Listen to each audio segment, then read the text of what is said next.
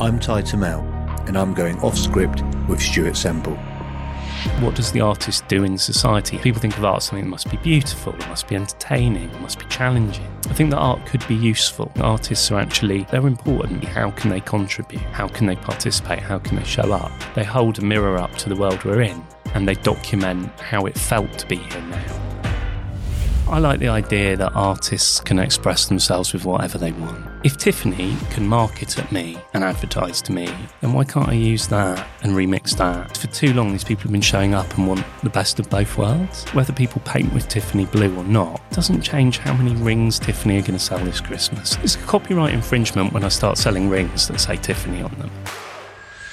I'm literally dying. Everything they tried sort of didn't work. I flatlined, completely died, then was back. Moments like that, you find yourself bargaining with some higher power. If you make me live, I'll make art. How about that? Stuart, how are you, my friend? I'm all right. Yeah, it's good to be with you. Thank you. Thanks so much for coming on the show. I've been looking forward to talking to you because a lot of your art, I feel, is extremely thought-provoking, and you talk about this social function that art should have, and I just wanted to delve in about like kind of where your thought process is of that. But before we go in, as of every episode, I'm trying to take it a little bit back with a bit of background. So childhood, what was childhood like for you? Growing up, school? I don't know. I mean, it was an interesting, everyone's childhood's different, isn't it? So I sort of grew up in what you could call a poor working class family, I suppose, is how you define it. But poor, it's a bit of a cliche, but poor in terms of money, but rich in terms of love. And I think that was really important. I was very academic, which people find very weird. So it's interesting. Super smart. Like out of the whole county, I got like the highest score in my SATs. Really? So, yeah. So my whole school and my parents and everything really wanted me to like go be a doctor and do this kind of thing. So my whole childhood was spent sort of in two worlds. So I had this sort of art thing going on and this passion for art, which kind of came from my grandmother more than anything else. And then this super high achieving academic thing. And I almost sort of hid the art for most of my childhood, but it was the thing that I really loved. That's so that really was weird. Interesting. Yeah. So you've academically very intelligent. You always like art, but you hide it. Why are you hiding it? Is that a social fitting in element? Yeah, I think so. Because I think there's a few things. I think the first thing is like artists don't get paid and they end up chopping their ear off and die, which is basically what my parents told me. And also I didn't realise that people were alive and making art. I thought it was all in the history books. So I went to see a Van Gogh at the National Gallery when I was a kid. But I also saw, and obviously I thought he was like a dodo, because it was in a museum. I didn't realise people were still making stuff. And it wasn't until I was a teenager that I saw contemporary art, living people making things. So I didn't really realise it could really be a profession. So it was just this sort of private thing I did in my room to make sense of my life, but it was never really going to be a job or anything real, I've never thought of it like that, but now you've said it, it resonates with me. Growing up, all the artists you were taught about are not alive anymore. Yeah. It was always in history museums or history books about the art they did. Yeah, it's interesting. Like a dinosaur bones. Like you walk through and that one was painted 1500s and it's some boring thing. And when you started doing some art as a nipper in your bedroom, how old are we talking? Well, I always drew and painted, so literally I just didn't stop. I mean, every kid's doodling with crayons, right? So that.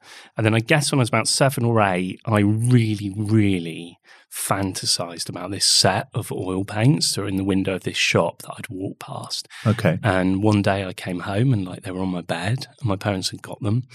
And then I started like copying Van Gogh paintings using sticks and stuff. And I just went all in at that point and it was just all I wanted to do.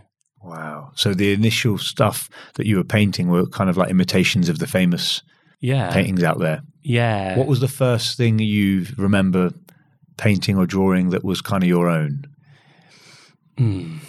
That's really interesting. I don't think I sort of found my own voice in painting until I was probably 18 or 19. Got you. I could draw a shoe at art school or a set of objects, or I could copy something, but it wasn't me saying anything. I think it was a lot later. What about school? How was school for you? Really tough. Yeah. School was terrible. So in those days, if you were a geeky weirdo like me, you just got picked on. Basically, you just didn't fit in. I mean, now it's cool to be different, but at that age, it really isn't. So it was really tough. And whilst I was academically very smart as well, I was like the square, straight, stiff kid who obviously got picked on for being in all these top classes for things. And at the same time, I was obsessed with like music and art and culture. So I didn't really fit in either way, you know. I couldn't really hang out with the cool kids because I was this geeky, straight science kid. And I didn't really fit in with those because I was like, but I want to listen to Nirvana. Yeah, I love Nirvana. Right. So I was just on my own. I haven't admitted that for years either. Yeah. But I was a loner, basically. Yeah. It's interesting because that era as well, you've got like, I feel like the creative kids weren't as cool in the era you were probably at school, and even that I was at school. I don't know what our age difference is, to be honest. How old are you? I'm 42. I'm 34, so it's not too different. Yeah. But like you said now, the creative kids are the cool kids now. Yeah. Whereas if you were creative a decade ago or 2 decades ago, you were a bit of like an outcaster, a bit weird. Totally, yeah. You didn't quite fit into the norm. No, not at all. That's why I found it interesting. So you're academically very intelligent, but you're also creative, which is a really unique mix. And your parents in the era wanting you to be a doctor or a lawyer, I think that's pretty normal as well for the times. Oh, definitely, because you want what's best for your kid. Yeah. And like we were you living want them to earn, and they probably don't think you can earn from art. Yeah, they believed that. And how was your relationship with your parents? Pretty good. Yeah? Yeah, really good. On the whole? Yeah. They supported the art stuff when you came out saying that you wanted to do it? No. No. So, yeah, I mean, that was a really fractious thing. And it's interesting that you say came out and said you want to do it because it really felt like that. So there was a point in my teenage years where it was like, you know what? I want to do art. And I remember driving in the car with my mum, and my mum was a university lecturer, sociologist. Okay. That's a whole other amazing story, by the way, about my mum. But driving round, and I said, you know, I don't want to do A-levels, you know, I want to go to art school. And it was like, you're going to die. And it was this really emotional thing. And I enrolled to do the A-levels to please her, really. And I did these 4 A-levels and also the art course. So I did both. And actually, I dropped out of the A-levels and I stayed at the art college. And I wasn't actually enrolled at the art college for the full-time course, but I just didn't leave. And I kind of populated an area. And I remember the head of department going, Stuart, you're not enrolled, you know, and you're under 18. I need your mum to sign this form or you can't come. Was she signing it? No. And they managed to talk her into it. Okay. And it did get signed. And then obviously, you know, my mum became a great supporter of my work and understood what I was doing and, you know, was proud of me later, but at that time it wasn't easy. I say the term came out about it because I feel like when we're growing up, our parents sort of probably have unintentionally some expectations of us. You know, what's a societal norm? What have they grown up seeing? Yeah. And you're obviously veering off from, she's, you know, a university lecturer, as you said. Mm-hmm. So she probably presumed you'd go down that route. Yeah. Do you think that until they understand, they didn't support? Is that just because they probably didn't understand? Yeah, they didn't understand. And, you know, I could have become a doctor. No problem. Yeah. You know? But it wasn't what was in my heart, you know. So your grandma's the reason you started painting? She used to paint? Yeah, so my grandmother painted, but she also had art books. All the Impressionists, Pissarro, sculptors like Rodin. So I saw all of that. And she grew up in India and she had amazing stories. Wow. Yeah, and I used to spend a lot of time with her. And then my granddad, his dad was a carpenter, so he was very handy and he made stuff in his garden garage. Yeah. So every weekend I'd be with my granddad, like making something like a birdhouse or a magic table or something. So I started, and I'd paint all the things. And so I was always kind of making. So I had my nana with the art and then my granddad with like this arts making thing. Yeah. Grandparents are the best, aren't they? Brilliant. Yeah. Yeah, they are the best. If you weren't doing art, what would you be doing? I don't know. Honestly, nothing else? Nothing. I'd be dead. Like, I think so, because there's nothing else I could really do. Well, it sounds like you could do quite a bit from an academic perspective, but I guess it's what you enjoy doing. Yeah, I mean, I could get a job in a bookshop or something. Yeah, maybe.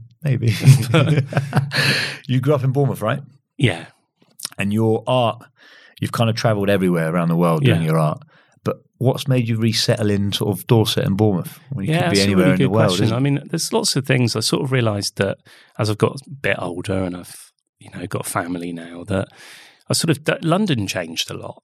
which is a huge thing. And when I first moved there, I lived in Shoreditch. I was part of a very vibrant art scene that slowly changed through sort of gentrification, politics, how the government treated the closure of certain places that we'd hang out, all the nightclubs changed. The whole scene was different. And I really felt like, actually, I'm paying all this money to be in this city, but I was working internationally. So all my work was going to China, I was going to Italy, New York. So I was like, actually, London's not relevant to me anymore.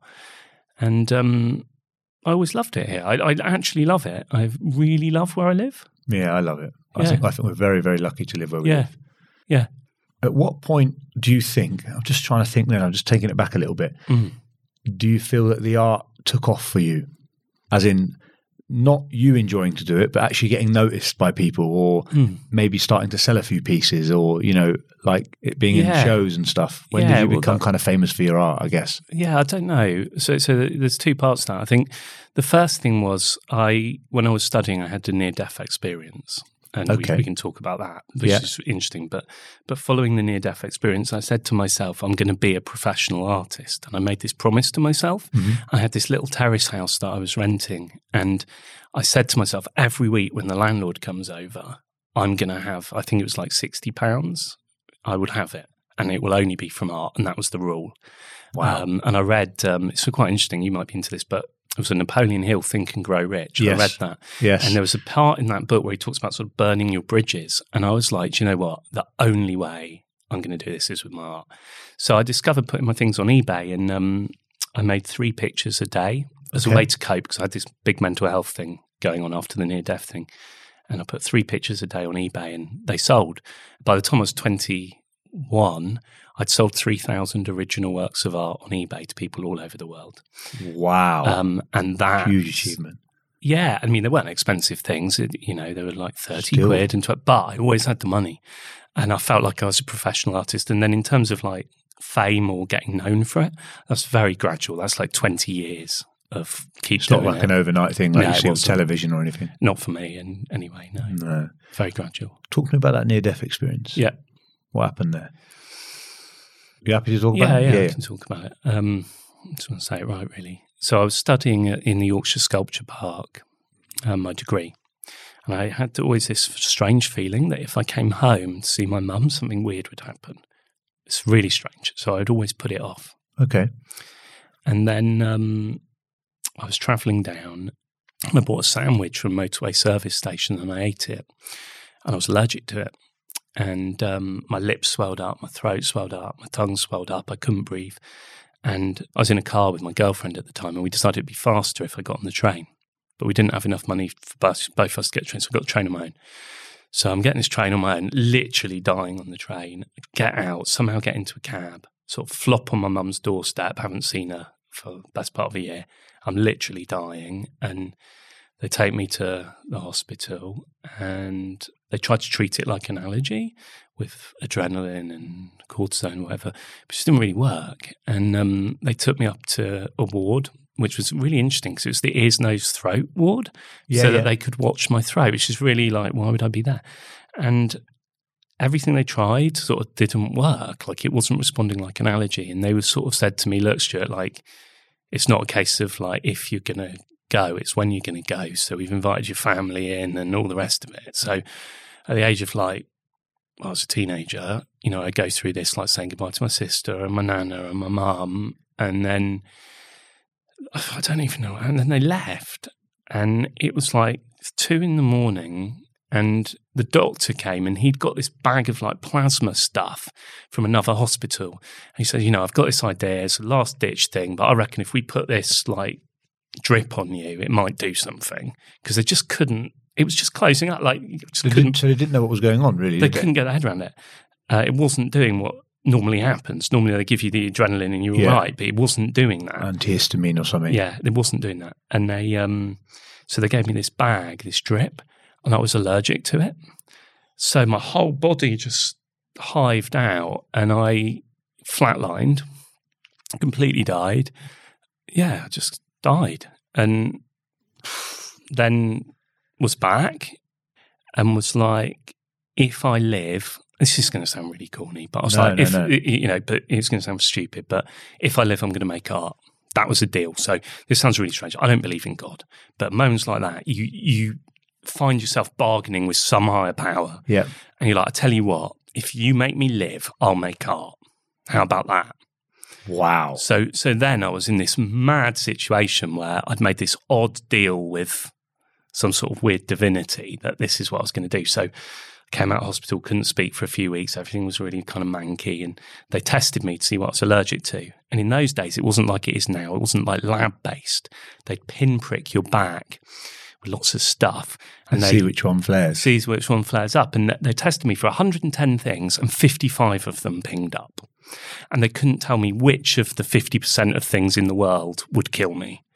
So this is when all the anxiety disorder started making this new kind of art that actually felt like it was mine as a way to cope. And that's kind of what happened. Yeah.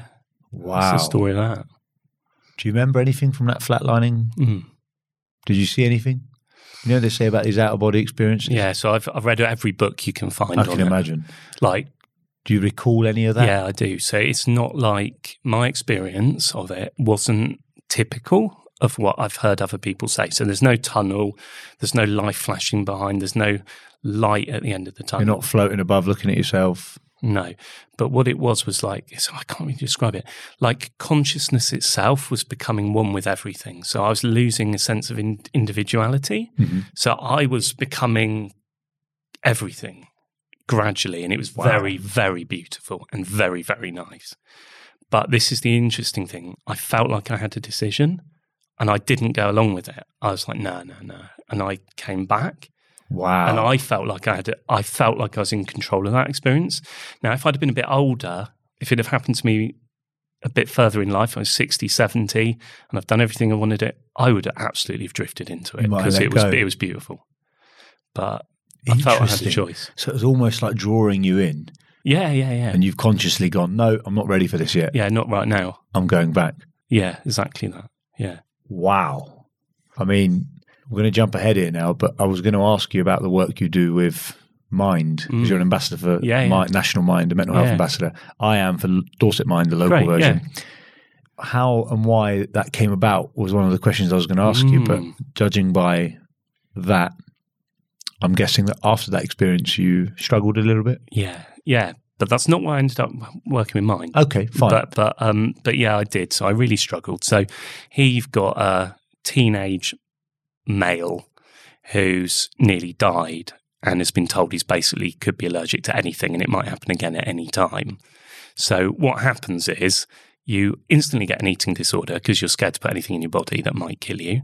You're scared to go out and touch anything. And very quickly, you get a full-blown anxiety disorder. Now, the thing that people who haven't experienced anxiety might not understand is the actual symptoms are extremely physical. Your throat closes, your breathing increases, it's hard to swallow, you sweat, things get a bit blurry. It's exactly like an allergy. Mm-hmm. It's indistinguishable. Yeah, I think a lot of people wouldn't realise that. When you say anxiety, they probably think of... Yeah, so it can be extremely physical. So when I would have a panic attack or anxiety, it would feel like an allergy. So my system would go, oh my God, it's happening again. You're going to die. So it'd be like, oh God, I can't swallow. Oh shit, I'm allergic to something. Oh no. And it would just go in these cycles. And I was calling the ambulance like, I'd say 4 times a week. And they'd take me in. And they didn't realise it was a mental health problem. This was going for ages. I'm going in. Oh, so they're looking for physiological issues with you? They're looking, is it swelling? What's going on? We'll treat it like an allergy. We look at his paper. Oh, yeah, he nearly died from an allergy. He's clearly freaking out. It's an allergy. Let's give him the antihistamine. Let's give him a shot of adrenaline. Let's keep him in overnight. It was happening again and again and again. And then one young doctor, trainee doctor, one day said, do you know what? I'm not convinced it's an allergy. I was like, what? Of course it is. I had never even heard of anxiety, right? I'd never heard of mental health, not even used those words. Well, we're talking 20 years ago as well. It didn't exist. It wasn't a word. So I was like, right, okay, what does that mean? How do I cope with that? So that's when I started to realise that there was a psychological element to this whole thing and that the trauma I'd been through had probably set off a chain reaction in my body. What a scary cycle that must be to go through. Yeah. There's 2 parts of this. One, how did you get over that? Like, what did you need to do to kind of be happy within yourself again so you not keep experiencing that? Was there something in particular you did? to sort of overcome that? I don't think there's any like one thing, but the art really helped. So expressing yourself. Yeah.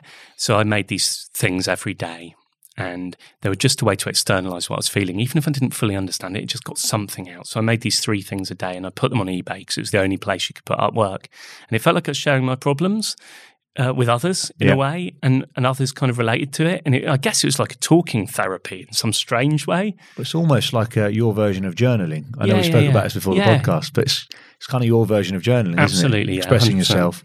And I said to you then that my dad did a lot of art when I was growing up, a lot of abstract stuff that I probably didn't like at the time or understand. But when I look back now, some of it was quite dark, and I feel like actually he was probably expressing himself. Yeah, it must have been. Like getting off his chest what was going on.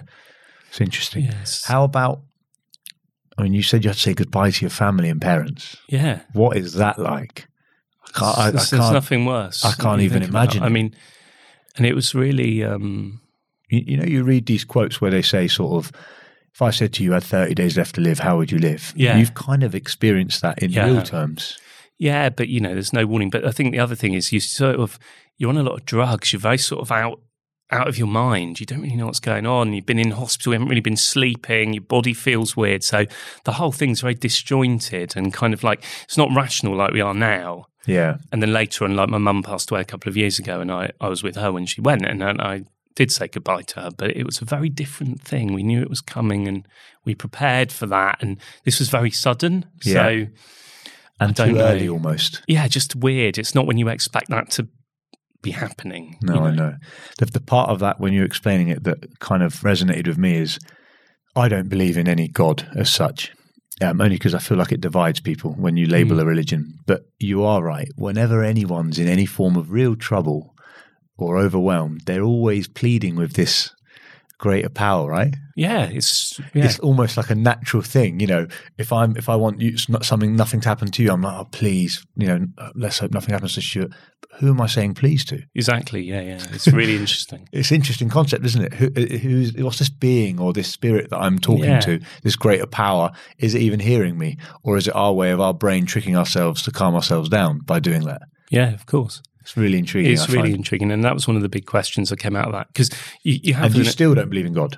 That's not made you feel. No, I don't think I believe in God, but I do believe in an awareness or a universal something, an energy. That there is some sort of source of things, but I wouldn't use words like God or anything like that. I'm the same. I suppose I had a lot of questions after it, and I read a lot of books. So I dropped out of art school. So I'm an art school dropout, which is also interesting. Make of that what you will. So I don't have the debt that all the other kids who went to art school have got. But I took my own education. Or the degree. But I took my own education really seriously. So I deliberately moved next to Borders bookshop. And in those days, you could go and sit in Borders and read everything. Mm-hmm. So I'd buy a coffee in the morning and sit there. I actually read the entirety of the spirituality section, the marketing section, and the art section, and then went home and painted for eBay. So eBay funded my 3-year education. Wow. And I found really interesting things in all of those sections. But the spirituality section was where I was really trying to answer, what was this experience that I had? Mm-hmm. How was I still aware even when I was dead? Like, how does that happen? Why did awareness or my consciousness not stop? Yeah, that's hard to fathom. Like, what's going on? Like, is there any clues anywhere about that? Because that's what that kind of stirred up. It's quite interesting, that. Did you find that after that experience, I know you said your art kind of changed a little bit. Did you find that it got darker, what you were drawing or your thoughts or your... No, I just think... Or more enlightened or like kind of... Just more personal and more truthful, like they just felt like they'd come out of me, like they were my things. They just felt quite honest. And I think before I was trying to I was going through the motions of art school.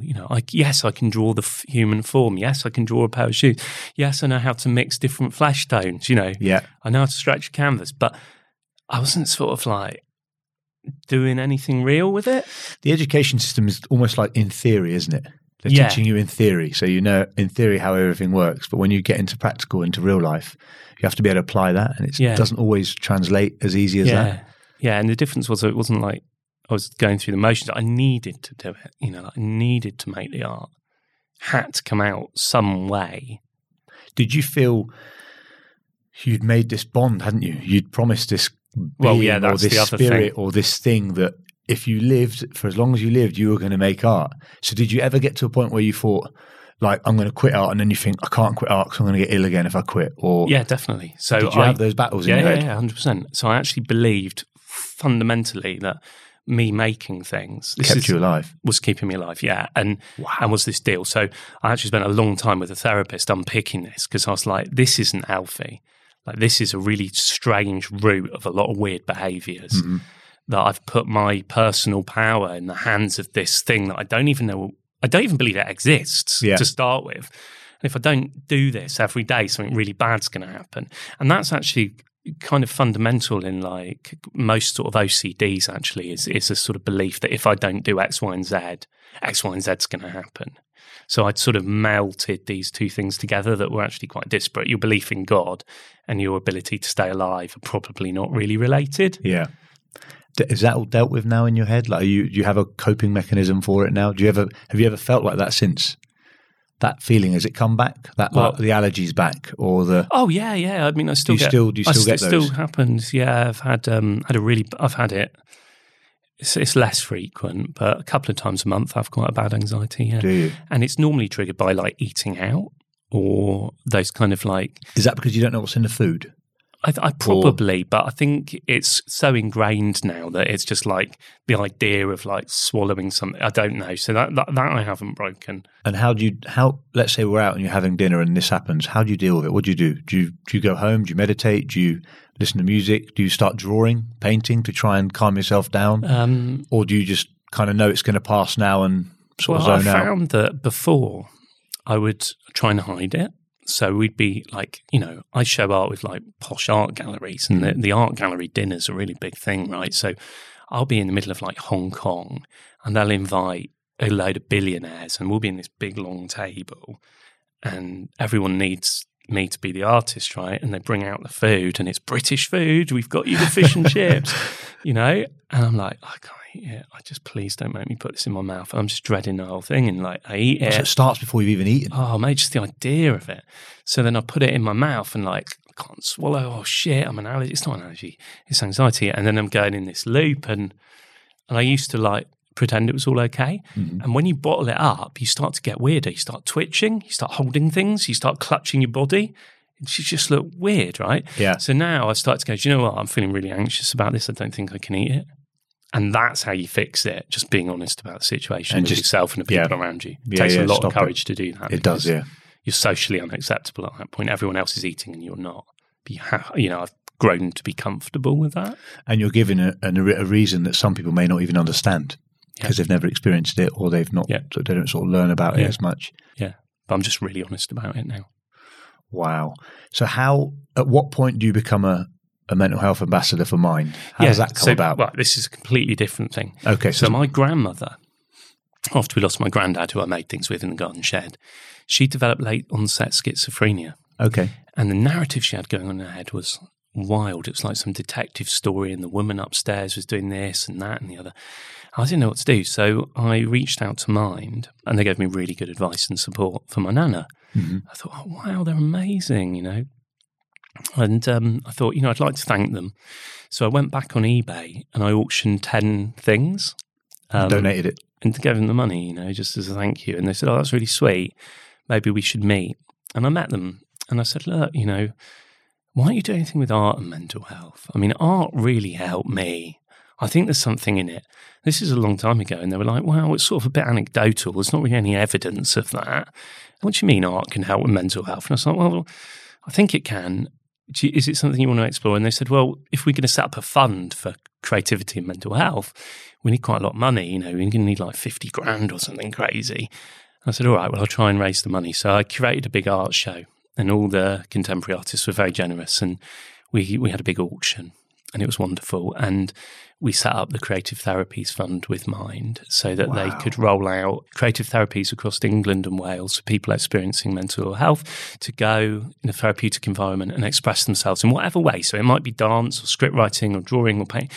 And we started to realise like it works. And now we know this. It's normal to know this. But So that was it, and that's how my relationship developed through doing that. Wow. And that's still going, is it, the creative? It's still going, yeah. Yeah, it's grown. That's incredible. I wonder if we've got any of that down here. Have we got it? I don't know. Dorset Mind do that? I don't know. I think the local minds apply for a creative grant, and not all local minds see that as an important thing. And in different areas have different requirements, of course. And that's interesting. I might speak to them because I think that definitely massively help people. Oh, yeah, it's huge. I mean, it's like night and day. I mean, I've met people. If you'd have said, I mean, you're talking 20 odd years ago or something, even in those days, if you'd have said journaling helps, they'd have gone, well, there's no evidence. Oh, yeah. Exercise helps, there's no evidence, because no evidence of anything back then, really, in terms of mental health. And it's all anecdotal. Some of it's unmeasurable. I mean, when people work out how to measure feelings, but we're not quite there yet. So that you're going to have to take someone's word for it, I think. Absolutely, yeah. You always talk about your art having like a social function. Yeah. And you discuss democracy and youth politics a lot. Why is that important to you? Well, I think that art could be useful. And I've sort of seen that in the mental health thing, but also in society. I think artists are actually, obviously they're not more important than a doctor or a nurse or a school teacher, but they're important because they hold a mirror up to the world we're in and they document how it felt to be here now. And that's a really important thing to be doing. So if you think art could be useful or provide a social function, like what does the artist do in society? How can they contribute? How can they participate? How can they show up? I think they're really interesting questions. And then you start to make a different type of art, an art that might be useful. Because people think of art as something that must be beautiful, or must be entertaining, or must be challenging. But could art actually be empowering in some way, or something that connects people or brings people together, empowers the people who see it? So I'm interested in that. Interesting concept, that. Yeah, a lot of your art is thought-provoking, isn't it? I hope so. Yeah, from what I've seen. You have your art materials business, Culture Hustle. Yeah. Now you've shown me around. I've been lucky to see this. You've been over. Obviously, you've got the blackest paint, pinkest paint, whitest paint. For any of the listeners or viewers, how do you say it's the blackest paint in the world? I know you've explained to me, but how's that graded? How's that measured? What makes it the blackest paint? And if I painted it on this wall now, I think they've actually got some of your stuff in here. It's in the other room. Oh, okay. The lab thing. How can you claim it's the blackest paint, basically, or the whitest, or the pinkest? Well, you can measure it in a lab. I mean, it's quite simple. You shine a beam of light at something and see how much bounces back, and you get a readout. A spectrometer measures how much light bounces back off something. So a very black thing looks black because it absorbs all the light. The more light it absorbs, the blacker it looks. It's not bouncing any colour back. So the paint I made absorbs 99.8% of visible light, which is almost all of it. There are materials out there that do more than that, but I'd say they're more materials than paints. So, and what's an average black? 95? No, we're close, like 92 maybe. Really? So it's nearly 10% off being black. Looks black to the naked eye, doesn't it? Yeah. And the white, I'm guessing it bounces the most amount of light back. Correct, yeah. But what about the pink? Just bounces a colour back? It balances a lot of pink back, yeah. Interesting. Why pink? Pink's really interesting as a colour. Okay. I think it's a really politicised colour. I think it's a really powerful colour. Yeah. I think it really makes a statement. And for that project, for me, the Pinkest Pink was more of a piece of performance art. And if you think about the history of protests, you think about like some of the women's marches and stuff. It's really quite a powerful, punchy thing. It's a very loaded colour. Yeah, pink. I mean, and naturally, I think in society you link pink to female women. That's kind of what the society leads you to believe. When you got a kid growing up, they either bring you a blue present or a pink present. Yeah. So it's like ingrained in us from a very young age. It is a very powerful colour. What colour are you going to do next?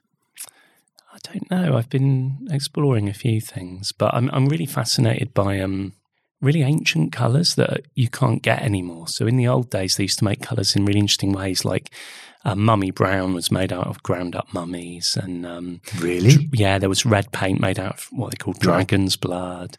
So I'm really interested in this sort of rare pigments that we can't use and how I can maybe bring them into a contemporary case where they're really usable paints. So today's artists can use great colours from the past that we can no longer use. I think that'd be really useful. And I'm hoping you'd make it synthetically, right? You're not going to put a dead mummy in a... But we'll resurrect some of these ancient... The same colours.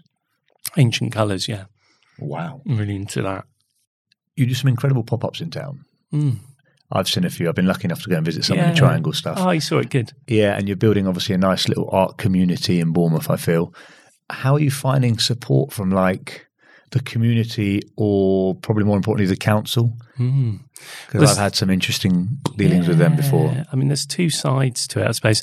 The community's fascinating because there's way more of it than I expected. Mm-hmm. So we opened the doors to the gallery that we have and, you know, they were queued all the way down the I remember street. seeing the queue. I was like, what is going on for art in Bournemouth? Like I thought it was one of your club nights or something. You know, normally around the corner, yeah. But no, it was for art. So there are people into it. So that's really lovely. And they've been really supportive of the gallery and they come to every show and stuff. And it's beautiful. And actually, you know, my experience of the council has been really good. They've really got behind it. They seem to understand what I'm doing. They've been really supportive.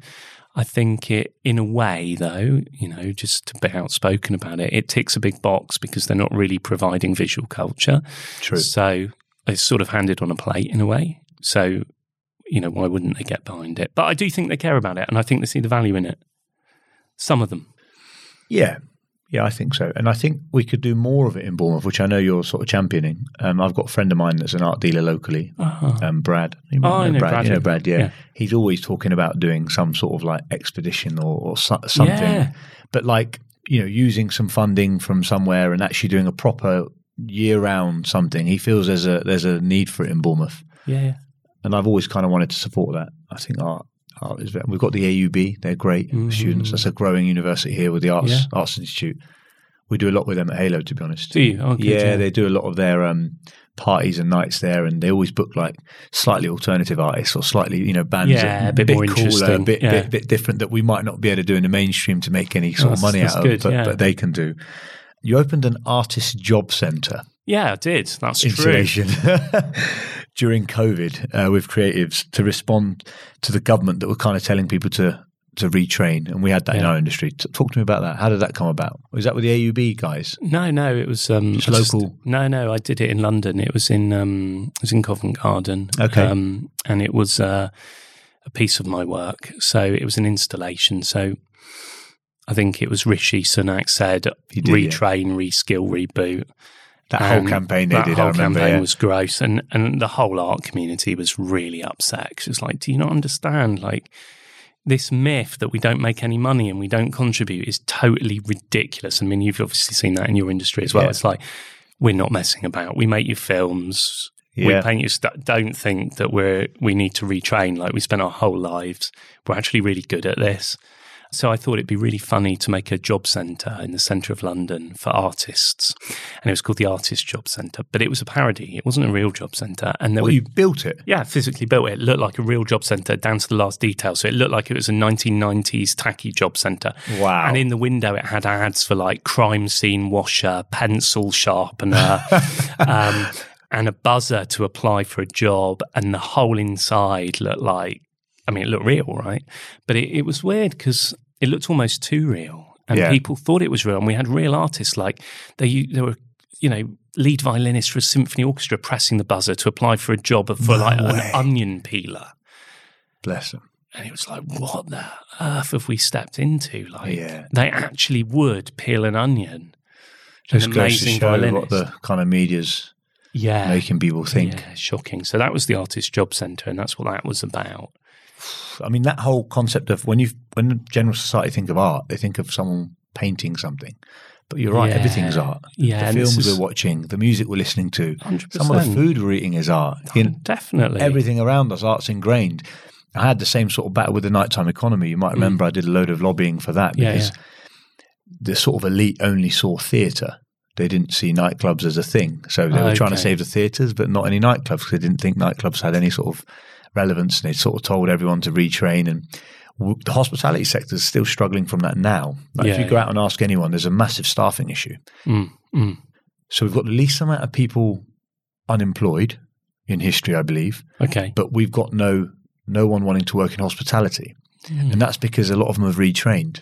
Oh, because wow. obviously we got hit lost them. so hard, and the furlough didn't come out for ages, so a lot of them lost their jobs. And if you think of it like this, Stuart, if you were working till 3 a.m. every night dealing with drunks, it's and on not fun. the best pay, you then suddenly had to retrain as an estate agent.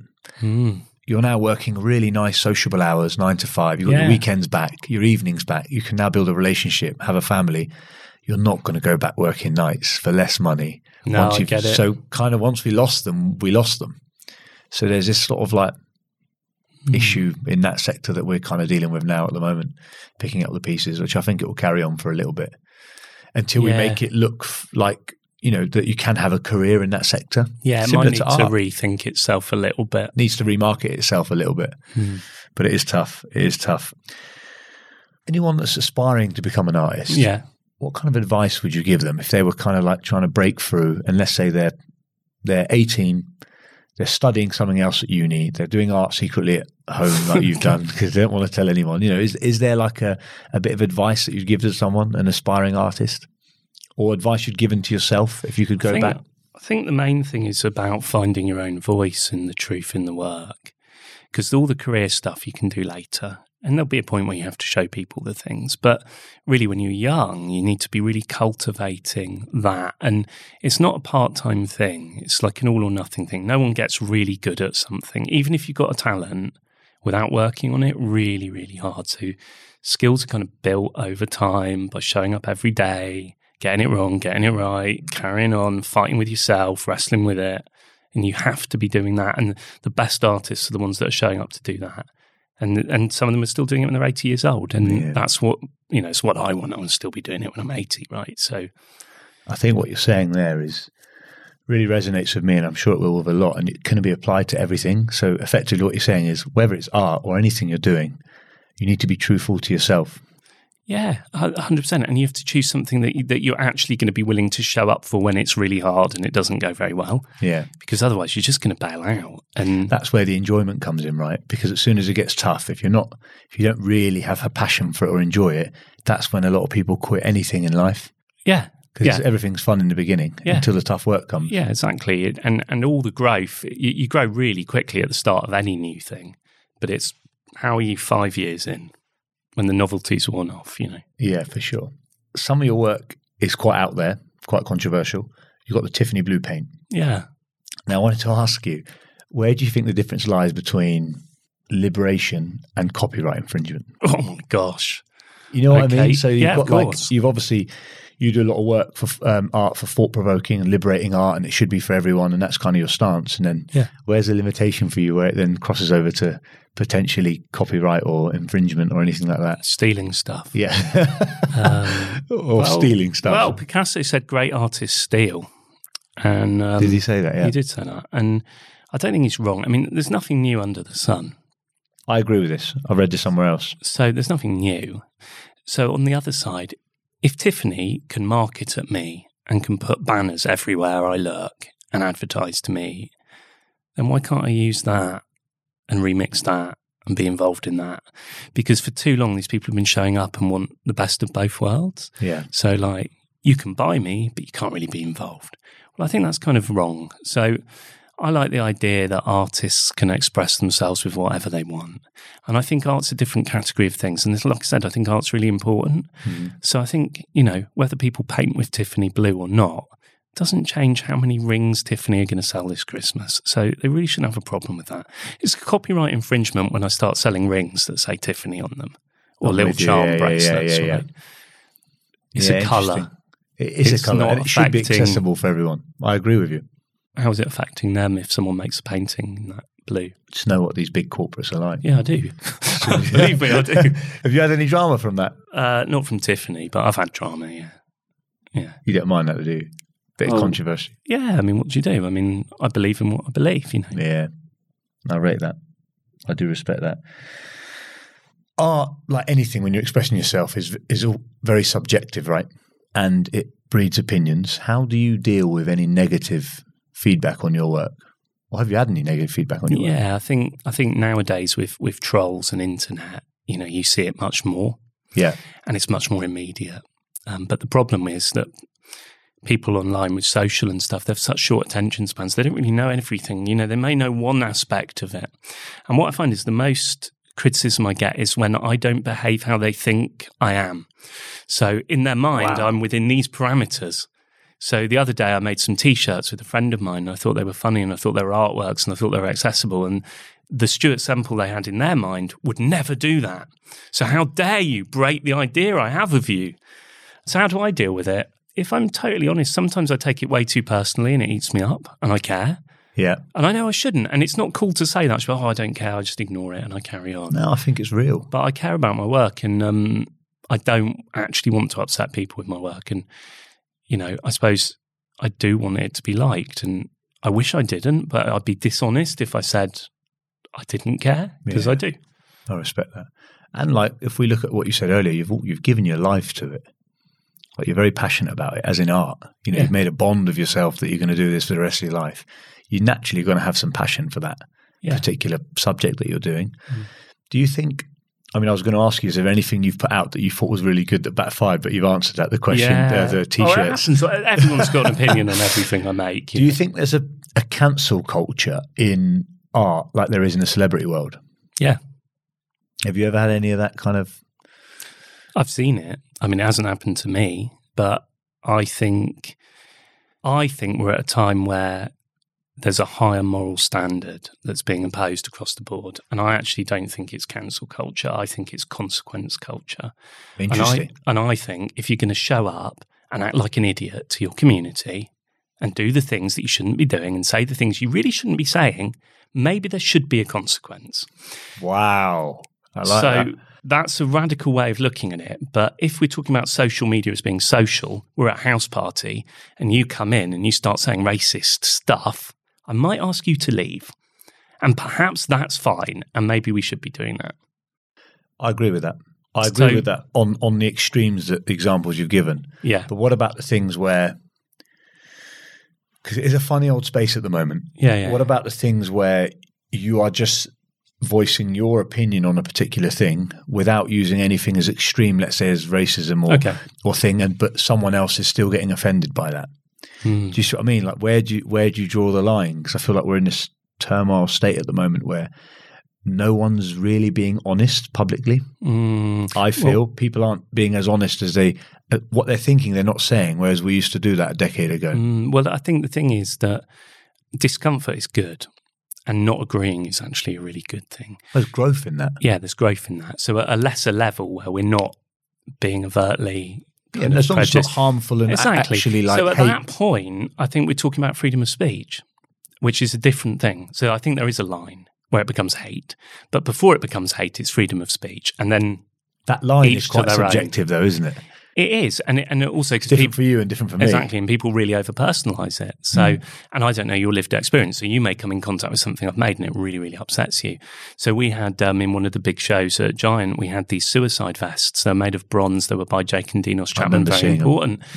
Amazing bits of work, really poignant and certainly not celebrating suicide bombers at all. In fact, the opposite, drawing our attention to it and making a point about it, which is what art should do. But a local MP's brother had been killed by someone who'd worn such a vest. And his experience was completely different. And he wanted to cancel the show and he wanted it shut down. So it triggered him. Absolutely. And how do you judge that?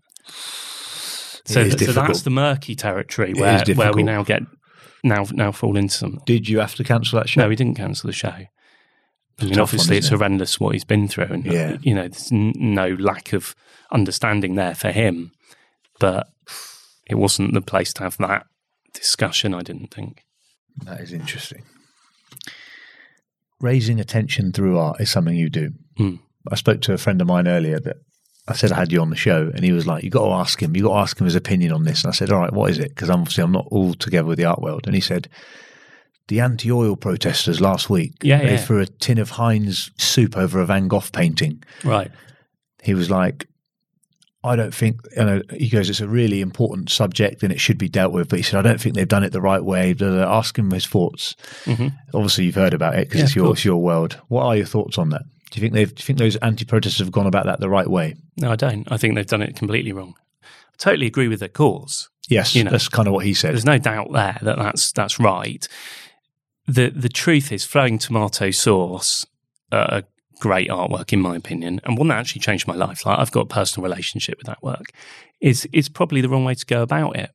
We're not going to fight climate change through that. I mean, they're unrelated things.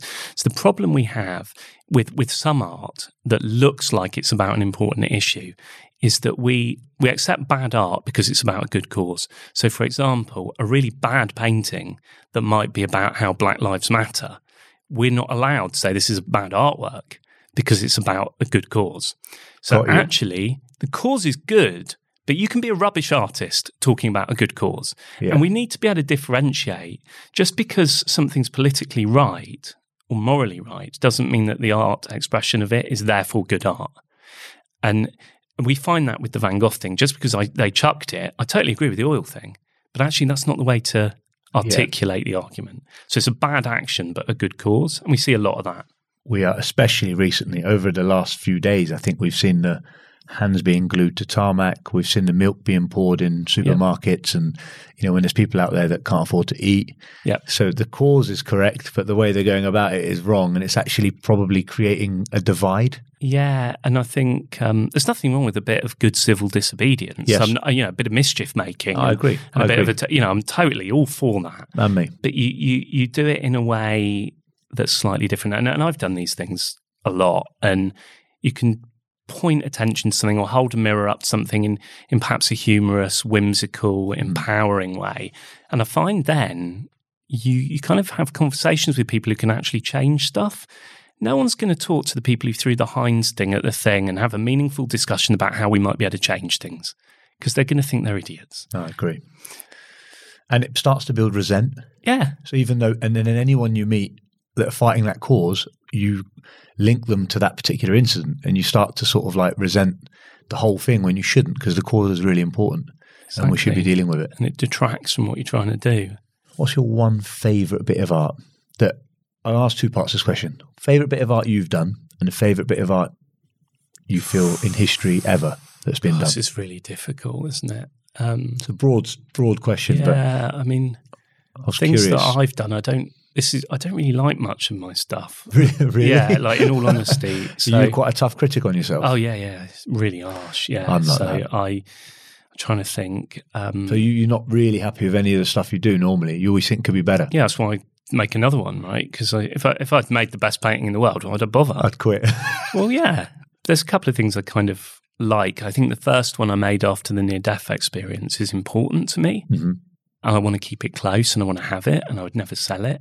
But I don't think it's great, but it's kind of important. So probably that Sentimental, one. Yeah. I'm attached to it. Yeah. And then things other people have made. I mean, there's so much, and different things resonate at different times. Is there one piece that you could buy, steal, borrow, take, whatever, that you haven't put as like on top of your mantelpiece and think that's the one I want? Physical bit of art. No, because I think or not really. This is going to sound weird, but this is going to sound really weird. I don't think art is an object. I think art's an experience.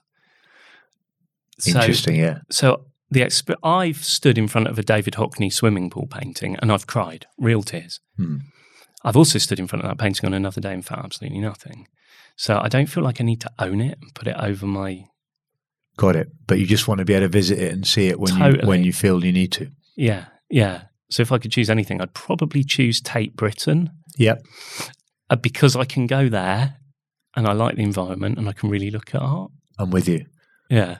That makes sense. I completely swerved the question, but I can't answer it. No, it completely makes sense, because actually it also partly explains this whole mindset you have about art being accessible for everyone. Yeah. So you're not like, because you got some of these collectors that have probably got some of the nicest pieces in the world hidden away in storerooms or lockers or safes, just gaining money, as opposed that they should be. And this is what kind of Brad was saying, these things should be shown. People should 100%. Be able to see them, feel them and look at them, sort of thing. Yeah. I mean, that was the story of my life for 20 years. I made a series of things and we had a show, and then 2 or 3 rich people would buy it and then it would disappear. And I just can't live with that. Are you not open to that as much anymore? So if someone came along and said, I really like this piece, Stuart, I want to buy it, and it's going to go to my house in Monaco and no one's going to see it, would you almost turn the money down because you'd want the art visible now? It depends who they are, and if they're going to really live with it and love it, then that's one thing. But if it's some sort of big foundation that have got a database of 200 million artworks, probably less interested in that. I don't make enough stuff anyway in a year to be that open to that anymore, really. What's the future hold for you? I don't know. I'm just keep doing it. Just keep making art? Yeah, whatever happens. If the world does something, I'll make something in response, I suppose. And I like that. Yeah. Stuart, thank you so much. Oh, thanks for having me. It's genuinely been so nice to chat to you. Good. Real good insight into sort of like all that creativeness behind and the man behind the man, if you know what I mean. Thank you very much. Thank you for having me.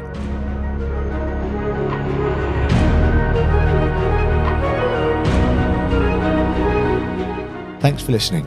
Hope you guys enjoyed the show. Please remember to subscribe on your favourite platform and follow the journey on social media.